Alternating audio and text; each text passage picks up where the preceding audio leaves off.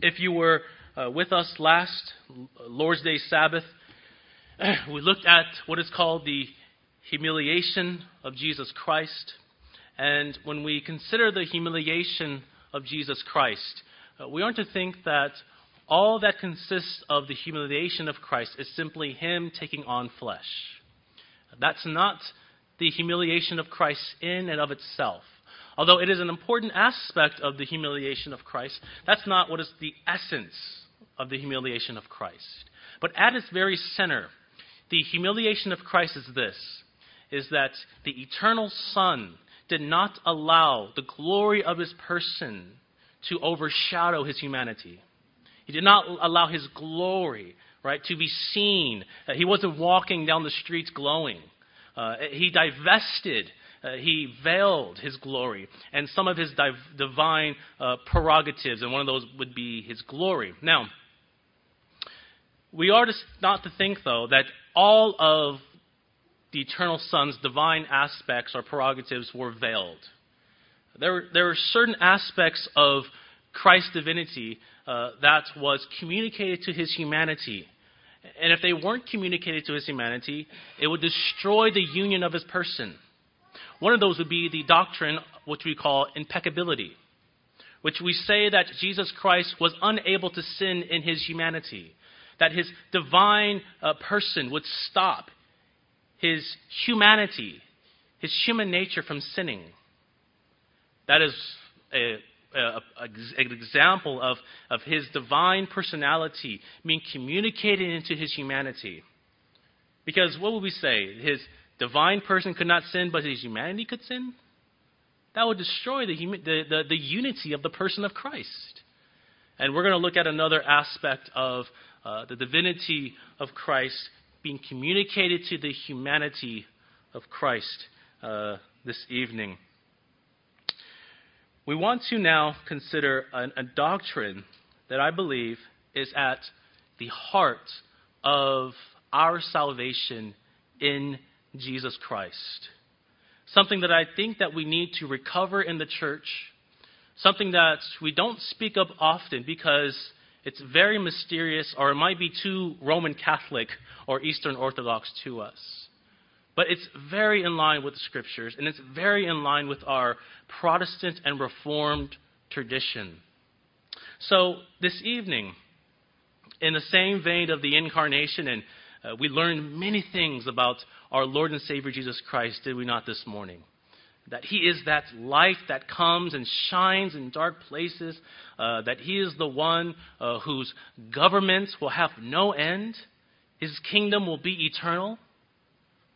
But also, we are to consider something else about what the Incarnation preaches to us. And I do believe that the Incarnation preaches many things to us. And one of the things, and what I want to argue this evening, is the Incarnation, what it shows for us, is that the Incarnation is the means by which mankind's nature is advanced in order that we may partake in the beatific vision.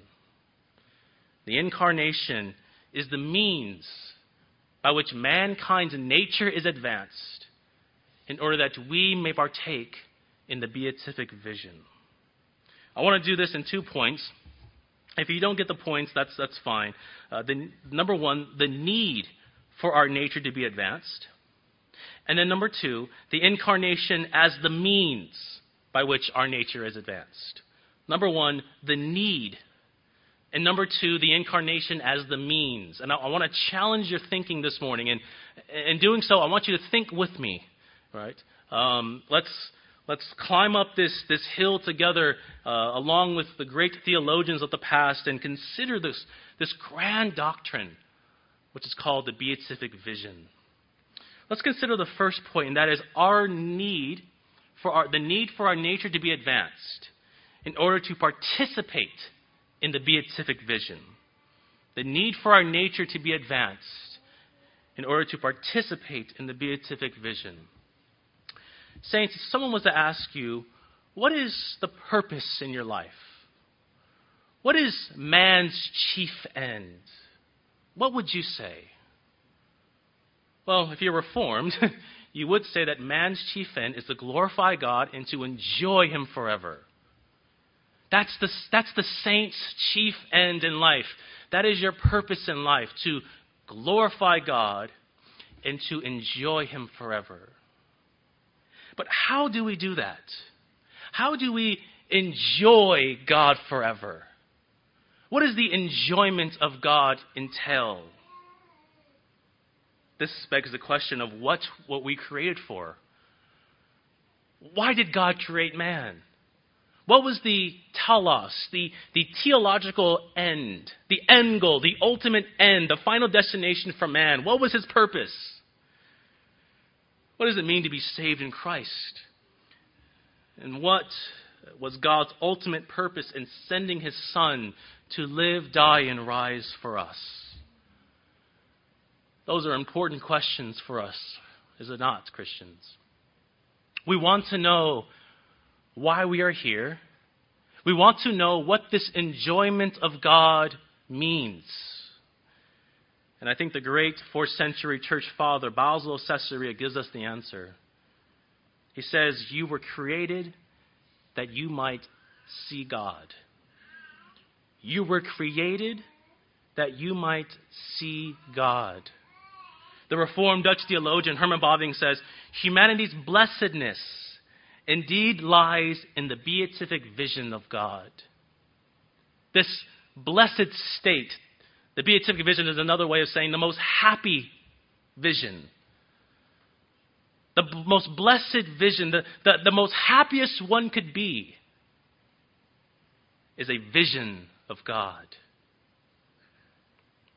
We were created to worship God as we behold Him face to face.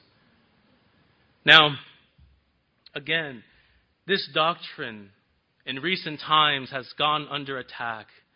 And it's gone under attack in this way. It's not spoken of. When's the last time that you have considered and read a book on the beatific vision?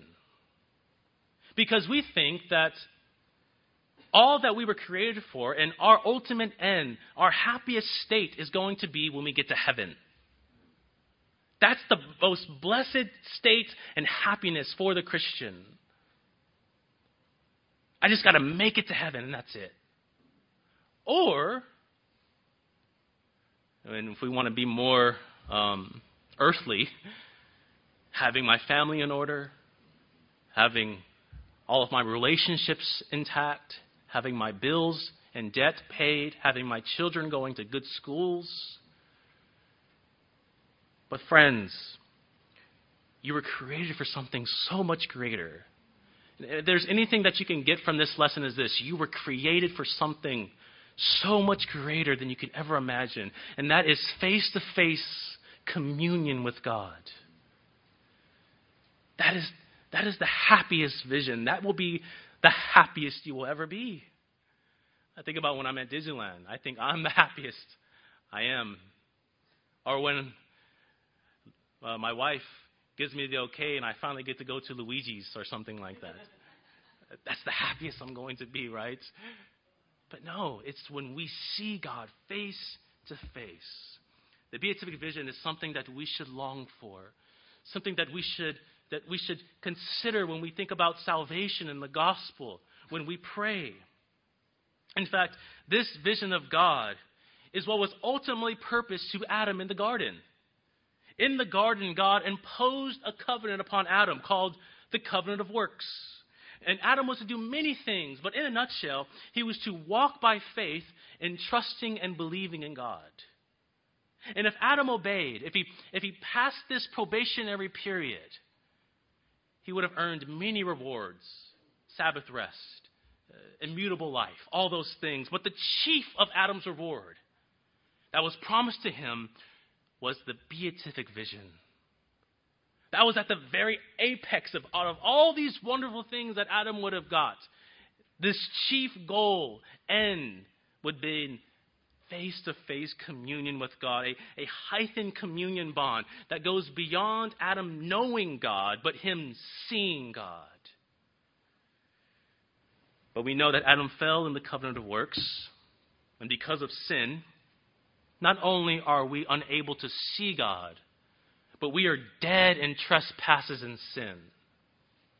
And this is why the Reformed have said that in order for us to see God, our nature must be advanced. Westminster Larger Catechism says in question 39, why was it requisite that the mediator should be man? In other words, why was it fitting that the eternal Son should become man? Answer, it was requisite that the mediator should be man, that he might advance our nature, perform obedience to the law, suffer and make intercession for us in our nature, have a fellow feeling of our infirmities, that we might receive the adoption as sons and have comfort and access with boldness unto the throne of grace. Now, a lot of those things we've talked about already, the obedience to the law.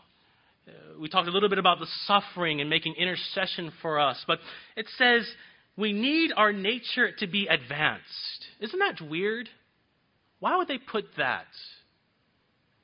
That's a requisite for the mediator to be man. We needed our nature to be advanced. And that seems strange because when we think of why Jesus came, we tend to think that all the reasons why he came is simply twofold.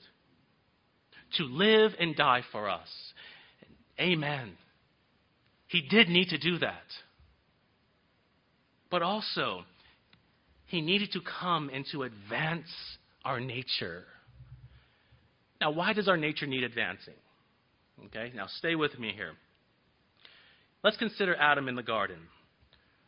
What was the chief goal that Adam was working towards? The beatific vision. That's Adam's chief end. He's working toward this goal of the beatific vision. We can say that Adam, the natural man, was working toward a spiritual goal. The natural man's working toward a spiritual goal to see God face to face, a heightened communion bond where he would have face-to-face communion with God. But there's a problem with a natural man. And here, I'm talking about Adam before he fell into sin. Adam in a state of pure nature as created man. There is a problem with man trying to earn a spiritual gift. What's the problem with that? He can't do it. He cannot do it. Can anything natural earn anything spiritual upon their own merit and work? Natural men cannot do anything to earn a spiritual reward. Even in Adam, pre-fall. Even before Adam fell, he could not earn anything from God. This is why our confession in chapter 7, paragraph 1 says this: the distance between God and the creature is so great that although reasonable creatures do owe obedience to him as their creator, yet they could not obtain the reward of life but by some voluntary condescension on God's part, what he has been pleased to express by way of covenant. Now notice the language. We'll break this down a little bit. Notice the language. The first line reads, the distance between God and the creature is so great.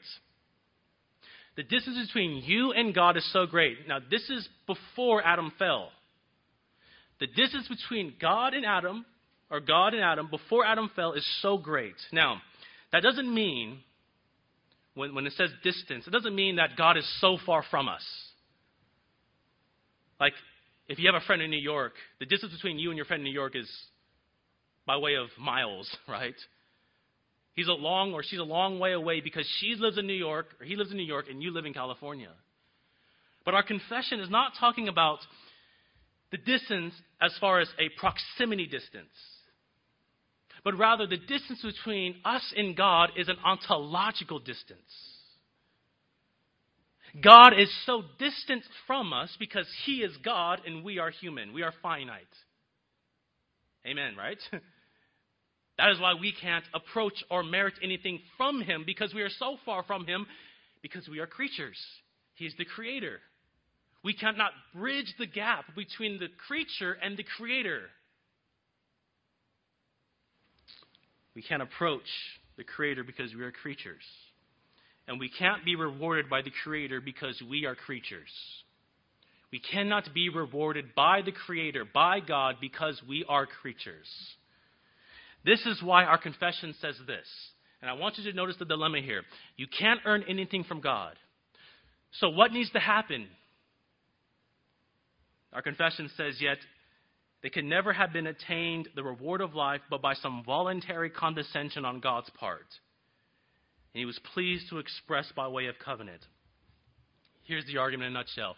In order for us to earn a spiritual gift, in order for us to bridge the gap between us and God, God must condescend. God must come down and meet us where we are at. And how does he do that, saints, with regards to Adam in the garden?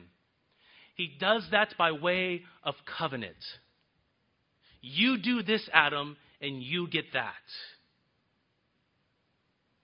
This voluntary condescension that our confession is speaking of is the covenant that God made with Adam. Because he is a creature, Adam, he can't obtain the beatific vision upon his own work. But God made a way that Adam could obtain the beatific vision through a covenant. So, man can't earn the beatific vision. He can't earn the spiritual reward. So what does he need? He needs a voluntary condescension. Does he have that? Yes, God comes down and makes a covenant with him. If you do this, you receive this. In other words, what God did was he laid a road down for Adam. And he said, Adam, if you walk along this road, you will get this. He provided the road for him. But saints, and hear me now, not only did God provide a way in the form of covenant, but God also infused Adam with all the gifts of grace in order that he may obtain the reward. So he lays the road down for him, he gives him a car, and he puts all of the gas in here.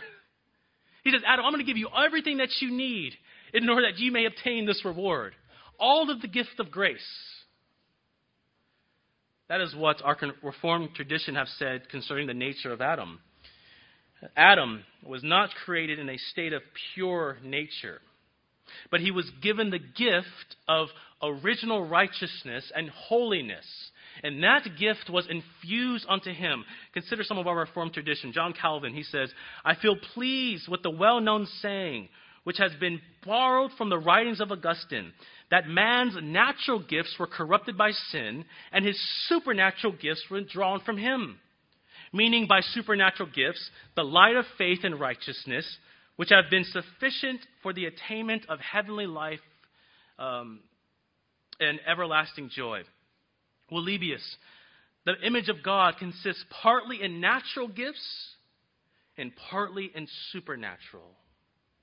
Franciscus Gomarus, human beings before the fall were being made perfectly, without any stain or lack of either body or soul. For human beings did not only consist of soul and body as essential parts, but also of these superadditives, its superadded ornaments. Namely, being endowed with original justice, holiness. Now what these, and there's more to that quote, but what these men are saying is essentially this. That Adam was created in a twofold way. Simple, right? Adam was created in a twofold manner. He was created with natural gifts, and he was given supernatural gifts. Now, these natural gifts include all of those properties of what it means to be human. What does it mean to be human? It means to think, to be rational, to have a mind, to will. Adam was human, just like we are human. But also, Adam was infused by the Spirit with supernatural gifts. And those supernatural gifts include original righteousness and holiness. And the supernatural gifts were to do this. They were to aid and they were to assist Adam so that he may obtain the beatific vision. Adam, you want to earn a spiritual reward? Well, you can't do that naturally. So God infused Adam with supernatural gifts to aid and assist him to earn that supernatural goal. And the reason why Adam needed such aid, again, is because no creature in and of himself can rise up and merit anything from God. If Adam, with his natural gifts, if Adam, strictly as man, tried to earn a spiritual reward, and that is the beatific vision, could he do it? No. So God condescended and gave Adam all that he needed. This is why we say Adam's fall was so great. Because he had everything he needed to earn his reward for him and for us. But he failed. Franciscus Junius said, this is the state of natural theology in Adam. When nature was intact, that from principles shared, veiled and imperfect, it had to be nurtured and caused to grow by reasoning and then perfected by grace. Adam needed assistance because the natural man cannot earn anything for himself other than that which is natural. This is why we should deny the heresy of Pelagianism, which says that man, apart from any grace from God, can earn the favor and merit of God. Adam was not a Pelagian, nor was God. And I'm talking even before he fell. And I hope you see from this point alone that there is nothing that you earn on your own accord, but everything is given to you by God. Adam needed the gift of grace. And as a result of Adam's fall, what did we lose? Well, with regard to nature, what did we lose with regards to Adam's nature? The answer is twofold. First, we lost those supernatural gifts that were infused to Adam to aid and assist him. We lost grace. All the supernatural aid that we needed, we lost it. Can we get it back? No. And in losing those supernatural gifts, hear me now, man has no potentiality. If you want to see God face to face, guess what? You cannot do it. Because you have lost those supernatural gifts in order that you may have and receive that supernatural reward. And secondly, Adam's nature was corrupted. Adam's nature was corrupted. His nature that was created to be advanced took an infinite step backwards. As a result, all of Adam's human faculties are corrupted by sin. Now, let me explain something to you real quick. When we say that Adam's human nature was corrupted, we don't mean that Adam stopped being human. Because we say that a lot, where our human nature is corrupted. We're not less human. Our essence did not change. Adam is still human. But what changed are those human faculties. Our ability to reason, think, will. Let me give you an example. We lost the ability to rationalize things. I tend to do this more often than I should. When I'm at Luigi's, when I'm at my brother's house eating Filipino food, I tend to overeat. Overeat to the point where I get sick. My wife can tell you. Right? We overeat to the point where we are nauseous, where we are sick, and we say to ourselves, why in the world did I do that? Because you're a sinner. That is an effect of the fall. That's not rational, is it? To eat till you get sick? No, but that's an effect of the fall. Your human faculty of being rational, to think things clearly, has been lost. Because all you want now are things for yourself. That's one example. So to summarize this point, Adam was created in such a way where his nature would be advanced to see God. God made a way for Adam to see him through covenant, but also endowed him with supernatural aid toward that goal. Adam failed to keep the covenant, thereby causing his supernatural gifts, original righteousness and holiness and all those other things, to be lost. And his natural gifts, his ability to think, to be rational, to will, to be corrupted by sin. Adam took an infinite step back as far as nature goes. And as a result, there is no way that man can partake of his chief and highest goal. There is nothing that you can do to earn the one thing that would make you the most happy. So what do we need to partake of the beatific vision? We need our nature to be advanced. Which leads to our second and last point, and that is the incarnation is the means by which man's nature is advanced and enabled to participate in the beatific vision. Okay? The essence of the second point is this. If you want to know already this second point in a nutshell is this. And you don't fall asleep after you hear this, because hear the explanation of it. Man comes to partake of the beatific vision by union with the grace-infused humanity of Jesus Christ. Man comes to partake of the beatific vision by union with the grace-infused humanity of Christ. So, real quick, when we say we're in union with Christ, we say that a lot. How are we in union with Christ? We are in union with the human nature of Jesus Christ. And all that Christ's human nature possesses, all the graces that he has in his humanity, is given to us. Because of Adam, we need our nature to be advanced in order to see God. We need supernatural gifts, but also we need our sin to be removed.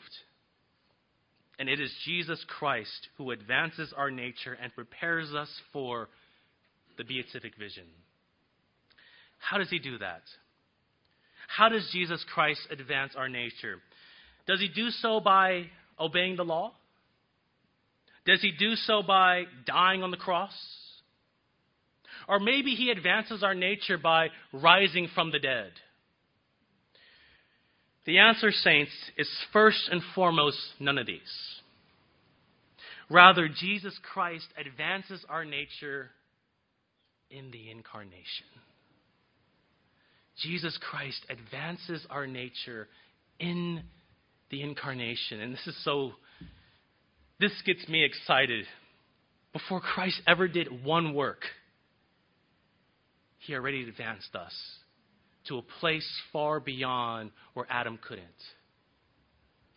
Let's remember, friends, it is the eternal Son who assumed body and soul.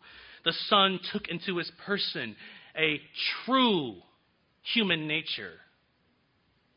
And his human nature, without any merits based on good works, without any rewards that he had done, without anything, Jesus Christ's human nature was anointed with the fullness of grace because of the hypostatic union.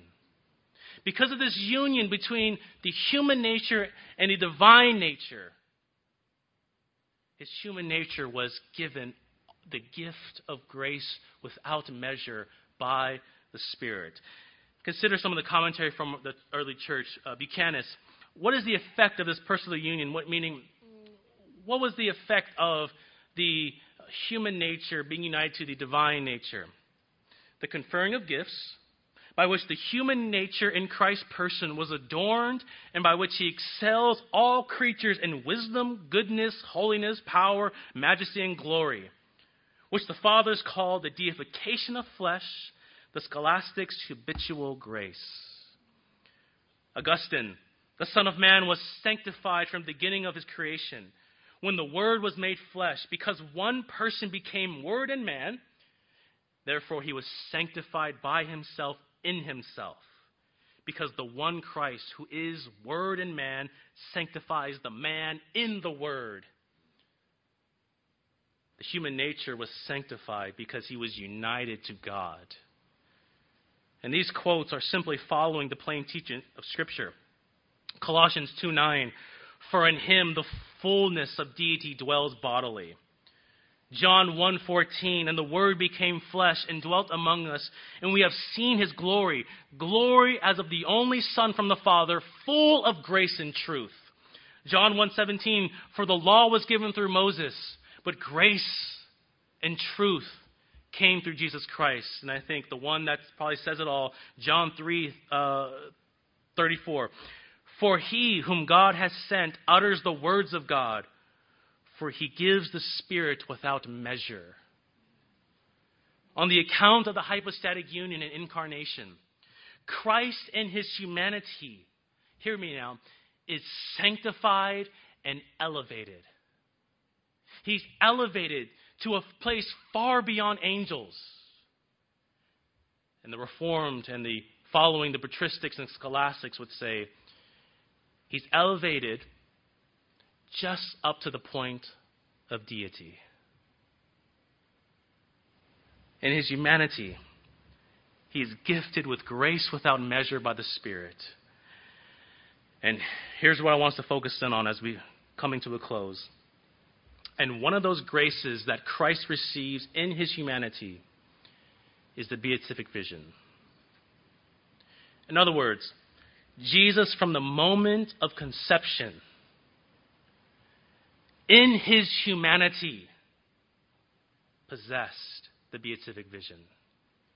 From the moment of conception, he sees the Father. This is one of those things, those divine properties that is communicated from his divine nature to his humanity, or it will destroy the unity of his person. Thomas Aquinas says this: now the soul of Christ, since it is united the Word in person, is more closely joined to the Word of God than any other creature. Christ in his human nature is so close to God than any human, any angel. Hence, it more fully receives the light in which God is seen by the Word himself than any other creature, meaning the supernatural light that we need to see God, Jesus Christ in his humanity has it than any other creature. And therefore, more perfectly than the rest of creatures, it sees the first truth itself, which is the essence of God. In other words, Jesus earns the beatific vision not by work, but rather on the account of his humanity united to his divine personality. He sees the Father immediately. He sees what the Father is doing immediately. This is different from you and I. We see what the Father is doing immediately. We observe the created order, and we see the effect, and we say, oh, God did that. But Jesus sees what the Father is doing without the effect. How else will his human will follow his divine will? We'll get there in a few weeks. And this is what Jesus says in John 6:46. Not that anyone has seen the Father except he who is from the Father, God. He has seen the Father. And what this means for us is this, saints. From the moment of conception, the moment Mary found, even before that, found out that she was pregnant, Jesus earned for us the beatific vision. That vision that was lost in Adam, the moment of conception, Jesus won it for us. From the moment of conception, our nature that was corrupted in Adam is restored and advanced and is elevated to partake of our chief and highest goal, the beatific vision. And how do we participate in this beatific vision? How can we come and partake of the most happy vision? Christ, from the fullness of grace in his humanity, he distributes that grace to his people by the Spirit. That is why we say Jesus Christ is life-giving Spirit. He gives the fullness of what he possesses in his humanity to you. He shares it with you. So our nature is elevated by adoption, and it shares in the elevated human nature of Christ. This is what John says in John 1:16.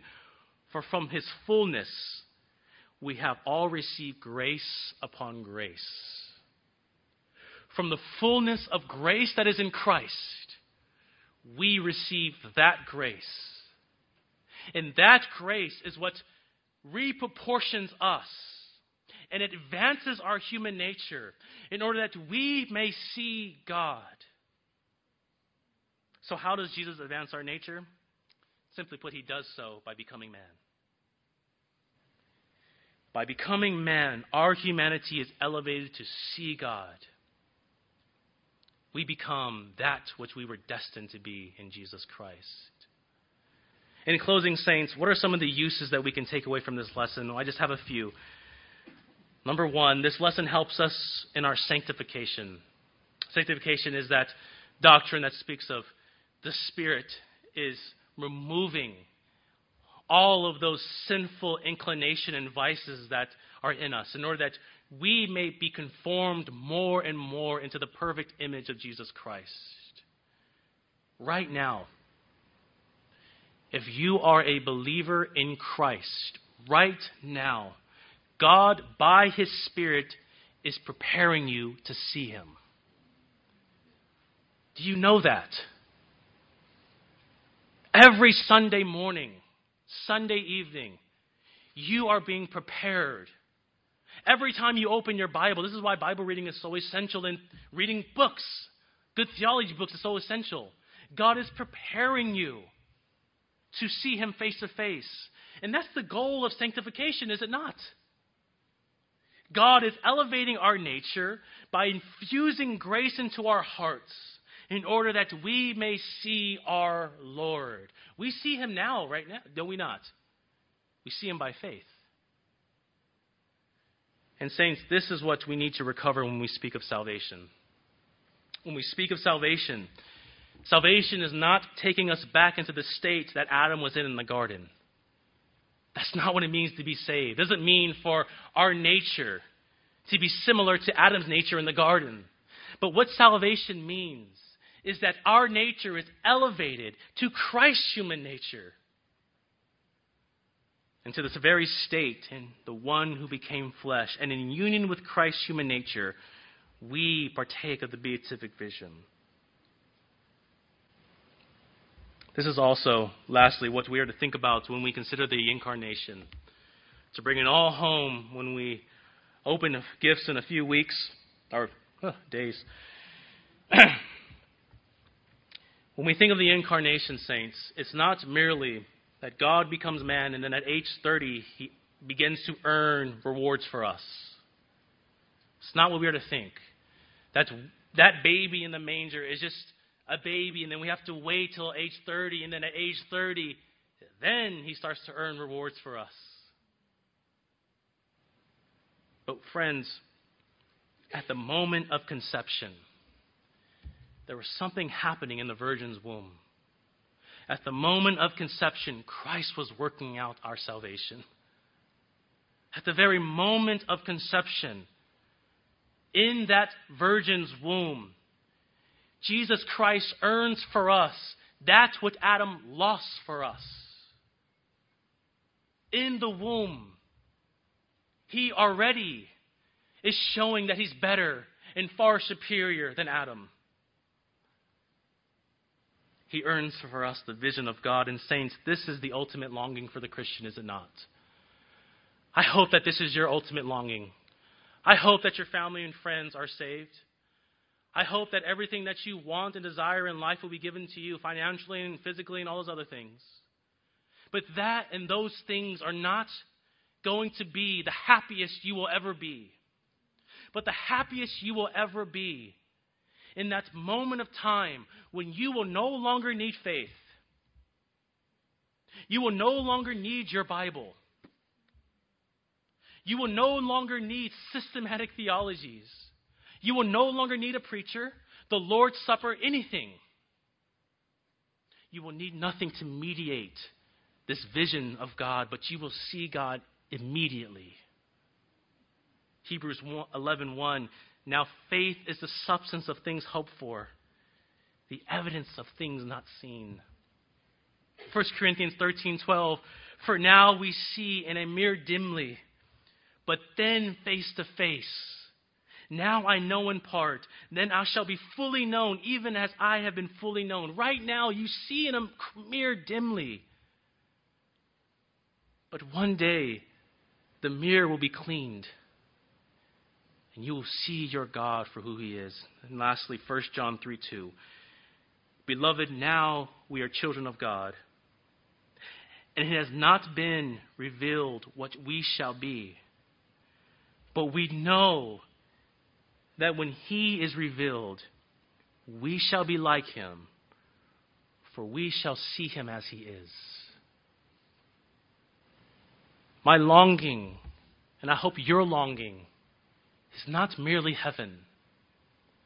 Not merely seeing your father and mother and grandmother and whoever that has been dead and now has gone to be with the Lord. Not the streets of gold, the mansion with many rooms that you will have.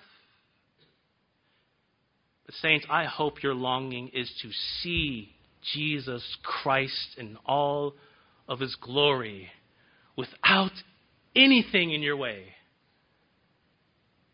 I pray and I hope that is your end times.